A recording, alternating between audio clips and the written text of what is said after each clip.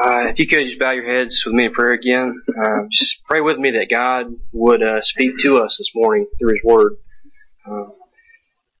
God, we come before you in the name of Jesus, and we don't want to hear my words this morning. Lord, we want to hear from you. We pray that God, you would focus our gaze upon Jesus through your written word and through the proclamation of your written word this morning. That any words that are not from you, that they would just fall on deaf ears, and anything that is from you, God, that it would truly penetrate our hearts, and that you'd give us the ability to be able to walk by faith and apply what we learn today. Lord, we ask that in your name, Christ. Amen. So I could stand up here today and preach to you guys that you need to endure with a faith that is not weak, and that you need to endure with a faith that is not wavering at all, like I do. But if I were to do that, that would be foolish. Because to be honest with you, there are times when my faith is weak. There are times when my faith wavers. There are days and periods of time that it can seem very difficult to endure by faith. There are days where when you wake up, it seems as if God, and it feels as if God is distant from you. And there are days when we're bombarded by situations and circumstances and issues that are just going on within our lives that tend to just cause us to just drudge through life. And we can become so discouraged that we don't want to do anything at all. On Wednesday, I had a friend who told me that he and his wife, who she was fairly far along in her pregnancy, had lost their baby. I could not possibly imagine the pain that they are going through, and I hope that I never have to experience the pain that they are going through. But I could literally hear it in his voice as he was speaking to me on the phone. Now, I'm sure that if we were able to see them in person, you would be able to physically see how they are hurting. I mean, they physically saw with their own eyes the doctor who came in, and they heard from his mouth the words of the terrible news that they had lost their child. He likely now sees the pain that his wife is struggling through right now with the loss of their child. And as believers, we know that things like this happen because sin has entered into the world along with suffering and death, but we do not always know the specific reasons why certain things happen the way they do. And it can be easy for all of us when we are suffering to allow these things in the world that we can visibly see, and the busyness and the suffering that exists within it, to take our focus off of the greater spiritual realities that we cannot visibly see. And it can be very difficult to endure and to walk by faith. But we'll learn today that the writer of the book of Hebrews is encouraging those that he is writing to endure by faith. And so if you have your Bibles, please take them, turn to the book of Hebrews, chapter 11. And as you turn there, I just want to briefly give us a context of what is going on in the first 10 chapters leading up to chapter 11, so that we can better understand what the author is trying to communicate to us within chapter 11. So as you turn to Hebrews chapter 11, the author of the book of Hebrews here, he is writing to a Jewish audience, and he's writing to them with the main overarching goal of showing them that Jesus and the new covenant that he is mediator of is greater than the old covenant. He writes of how Jesus is greater than the angels. He is greater than the prophets within the Old Testament. He is greater than Moses. Jesus' priesthood is greater than the priesthood within the Old Testament and under the Old Covenant. His blood that was shed on the cross to atone for sins is greater than the blood that was shed of bulls and goats that did not fully atone for sins. And it's not that the Old Covenant wasn't good, but that it was just insufficient. And yet, as time went on, the Jewish people, they took the supernatural system that God had gave them under the Old Covenant, and they turned it into a works-based system. And so salvation to the first century Jews, the ones that this author is writing to, was wrongly centered around works. But the system that God set up within the Old Covenant was meant to point toward the greater one who would come. He's writing to many Jews that claim to have trusted in Christ, who are being persecuted and who are suffering, and they are being tempted to revert back to this old system, this man-made system of works-based salvation. But God, He's always redeemed man through faith and not by works. I mean, you can see in Genesis 15:6, and he, Abraham, believed the Lord, and He counted it to him as righteousness. In Habakkuk 2:4 it says, but the righteous shall live by faith. So works have always been a result of genuine faith in God and His promises. And I like the way Melissa Kruger, she's an author, writes that the blood of bulls and goats can never take away sin. Jesus' blood atoned for sin once and for all. The old covenant was written on stone tablets. The new covenant is written on our hearts. The high priest entered into an earthly place of worship to intercede for the people once a year. Jesus entered heaven itself into the very presence of God and forever intercedes on our behalf. And though the Jews were richly blessed with God's favor through the ministry of the prophets, priests, and kings, it would be foolish for them to continue living in the shadows once the substance of their faith had been fulfilled in the person of Christ. Why continue living on crumbs when invited to a feast? And as he comes to chapter 10, the author writes about how Jesus' sacrifice atoned for sins once and for all, and he warns those whom he's writing to in verses 19 through 39 not to shrink back and throw away their confidence, but instead he encourages them in verses 32 through 35 of chapter 10 to recall the former days when they were enlightened and how they endured hard struggles and sufferings, sometimes being publicly exposed to reproach and affliction, and sometimes being partners with those so treated. They had compassion on those who were in prison and joyfully accepted the plundering of their property. And why? He writes because they had a better possession, salvation in Christ. And he encourages them not to throw away their confidence, which has great reward, but to endure so that when they have done the will of God, they will receive what is promised. And he's encouraging them to endure by looking forward to the future reward promised to them by God in Christ through the new covenant.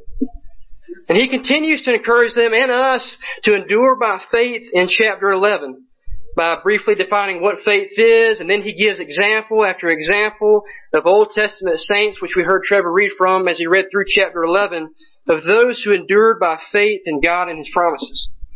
And as we work through some of chapter 11, we'll see together that we are all called to endure with a foundation of faith in God and His promises. We're called to endure with a foundation of faith in God and His promises. And so we're not going to cover the entire chapter this morning. It would be impossible. You could literally spend months just on chapter 11.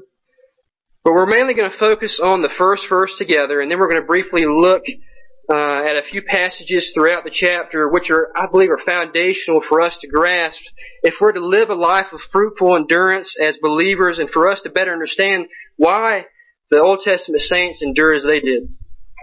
So let's look at Hebrews 11, just verses 1 and 2. We're just going to read verses 1 and 2 together since Trevor's already read through the chapter for us during our scripture reading. But starting in verse 1, the author of Hebrew writes, now faith is the assurance of things hoped for, the conviction of things not seen. For by it the people of old received their commendation. Let's read it again. Now faith is the assurance of things hoped for, the conviction of things not seen. For by it the people of old received their commendation. And so how do we endure with a foundation of faith in God and His promises? And I believe that to do so, we must first understand two important characteristics of what faith is according to the author of Hebrews. He writes in verse 1, now faith is the assurance of things hoped for. Therefore, if we are going to endure by faith, we are called first to endure with an assurance of things hoped for. And this is the first characteristic of faith that the writer of Hebrews mentions here in verse 1. So what does he mean? What is this assurance and what are these things hoped for?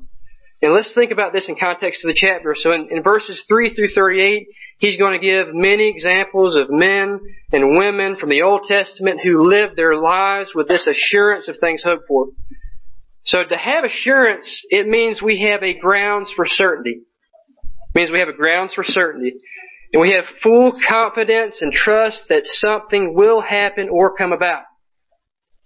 For example, when we were in the process of closing on our home, which actually happened this Thursday, finally, I can promise you that we did not have a full assurance or a full confidence that we were going to close on this house. I mean, there's so many different factors, and you guys know, and things that could come into play that could prevent us from closing on this home. Thankfully we did. But there are certain things that we can hope for and that we can bring before God in prayer, which we did with the whole house situation. Like job opportunities, maybe a desire to live in a different home or to go to a different place, or you could go down the list and list off many different things that you can bring before the Lord in prayer. And this is a good thing to do. We should bring all things before Him in prayer. But with these things, we bring before Him, holding them loosely, and ultimately asking that God would allow His will to be done. And I do not believe that these are the things hoped for here in verse 1. And so these Old Testament saints listed off in chapter 11, they did not live with an assurance that God would just give them anything that they hoped for. This was not the foundation for their assurance. The things hoped for and the foundation for their confident assurance is the promises of God, and that God would fulfill those promises that He had made to them. They rested in the promises of God. They trusted that God is true to His Word and that they would one day receive what He had promised to them. An author, William Lane, he writes, "The blessings for which we hope are firmly secured by the promises of God." Now I think this is why the author, he urges those who he's writing to in the book of Hebrews in chapter 10 verse 35, "Therefore do not throw away your confidence, which has a great reward." Because if our assurance and our foundation is built upon the promises of God to us, then we can be certain that He will fulfill what He has promised us to us in His Word. I think this is a good point for us to stop and just kind of examine ourselves. Do we have this confidence, trust, or assurance that is built upon the solid foundation of God's promises to us within the Scriptures? Or do we have an assurance that's wavering because you have a faith that is built upon the foundation of your own good works? Like many of the Jews from the first century who were relying upon their own good works to justify themselves before God. Your assurance is wavering because you do not know if your good deeds will outweigh your bad deeds. But I can assure you, according to the Scriptures, that there is no amount of good works that we can do to justify ourselves before God. And I think this is the most important promise that we must grasp a hold of by faith if we are to endure to the end and receive the reward of eternal life. The promise of salvation extended to us through Christ by the new covenant. That if we turn from our sin and trust in Christ, then we will be saved. If you do not have this assurance of things hoped for, then I hope and pray that you see your sin for what it is. Sin is something that God hates. It's something that separates us from Him. But God has made a way for us to be made right with Him so that there would be no more separation. He sent Christ to live a perfect life of obedience and to willingly lay down His life to pay the penalty for our sins. Or maybe we're here today, we've trusted in Christ for salvation, but you have a faith that a lot of us often do that is wavering. And it's easy for us as believers to allow the physical world around us to cause us to lose focus of the greater spiritual realities and the promises that God has given to us. Ones that should impact how we live presently. There are some days that we just don't feel like God is near to us, and it becomes difficult to believe.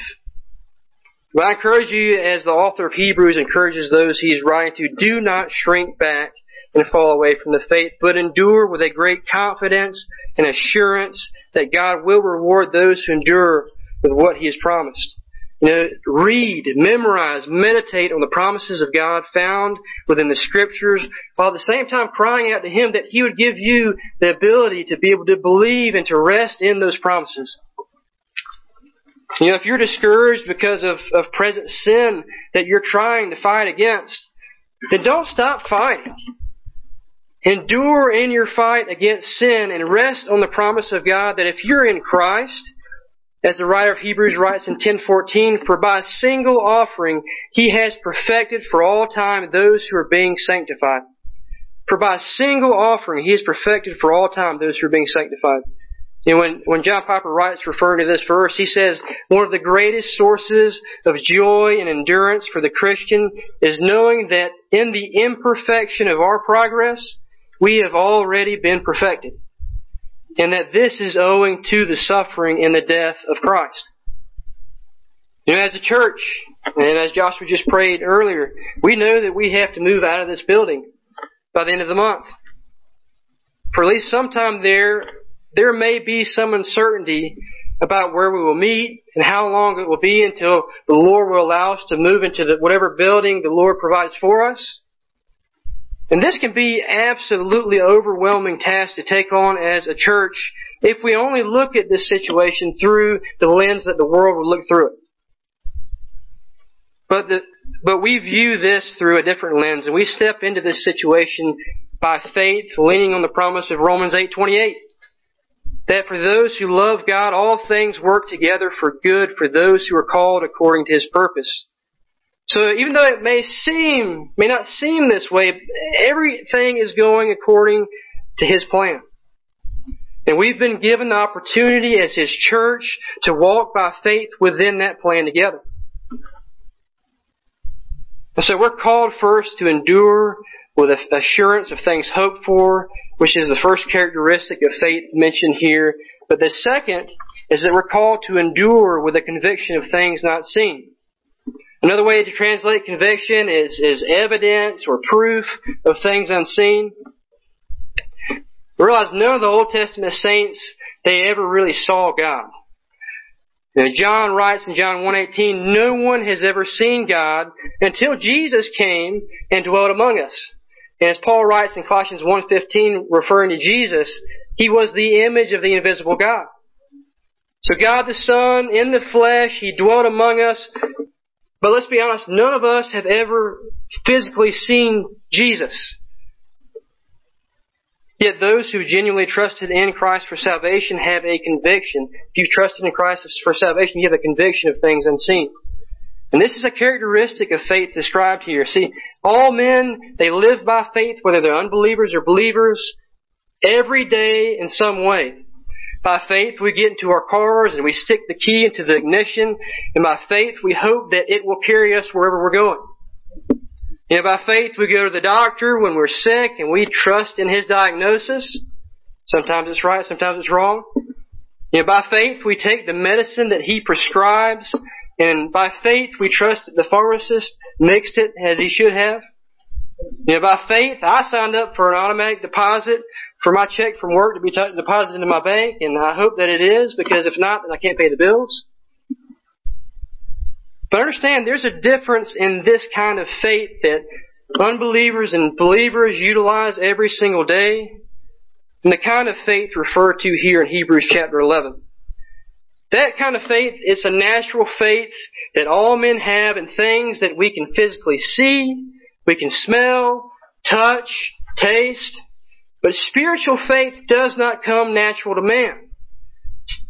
But it is a gift given to us by God.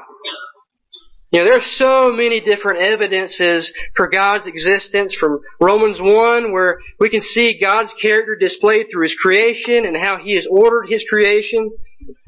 We have the testimony of God's Word. We even have the evidence of how God takes a sinful people like us and He changes our lives by giving us new life in Christ. But God has given us a conviction or a proof or an evidence which resides within us of the unseen spiritual world that exists. So if you've believed, then God has given you the gift of faith to receive Jesus who saves.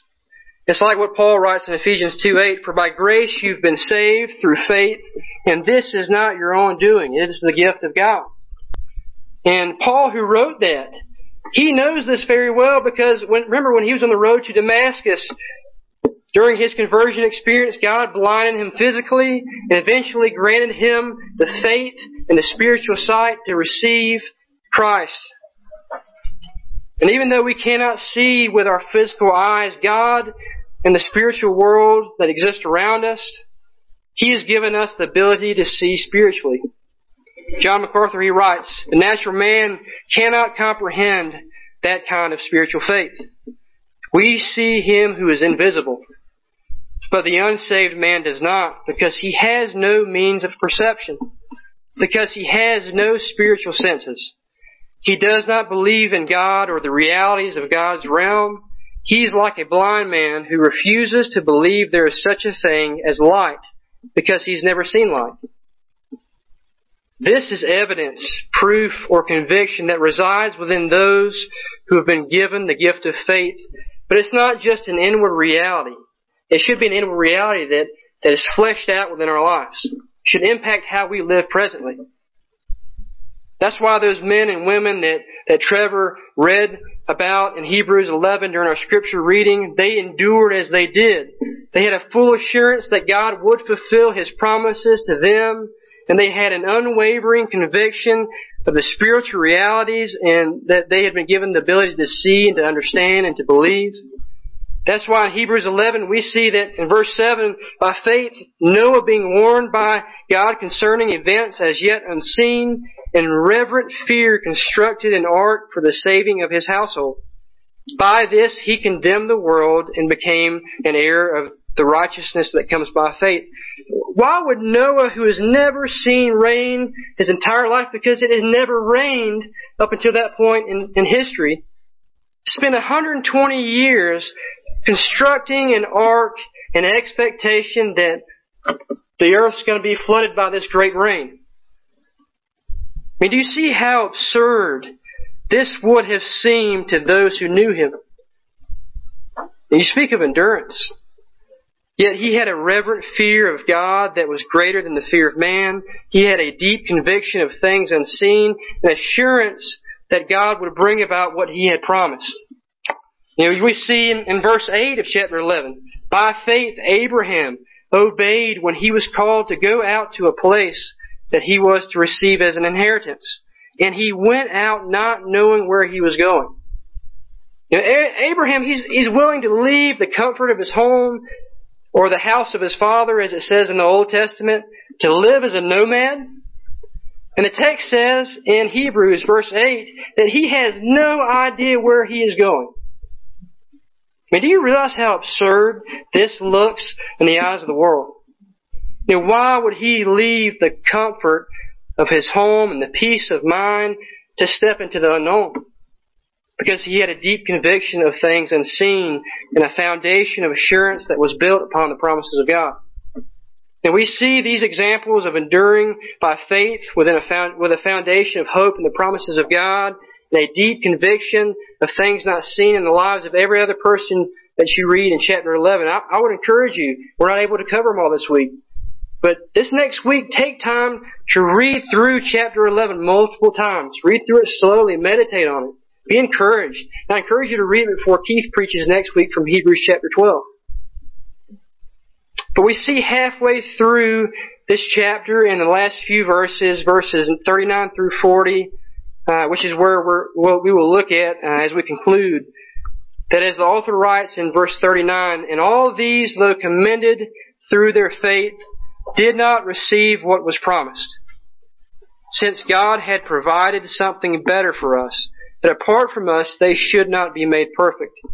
So many of these Old Testament saints, they had to endure knowing very little about when and how God would bring about His means of salvation. And those who did live with this expectation of the Messiah who would come did not live to see His coming. Yet, as the author mentions in verse 2 and a few times throughout the chapter and in these final two verses, they were commended by or through their faith. They were counted as righteous because of their faith.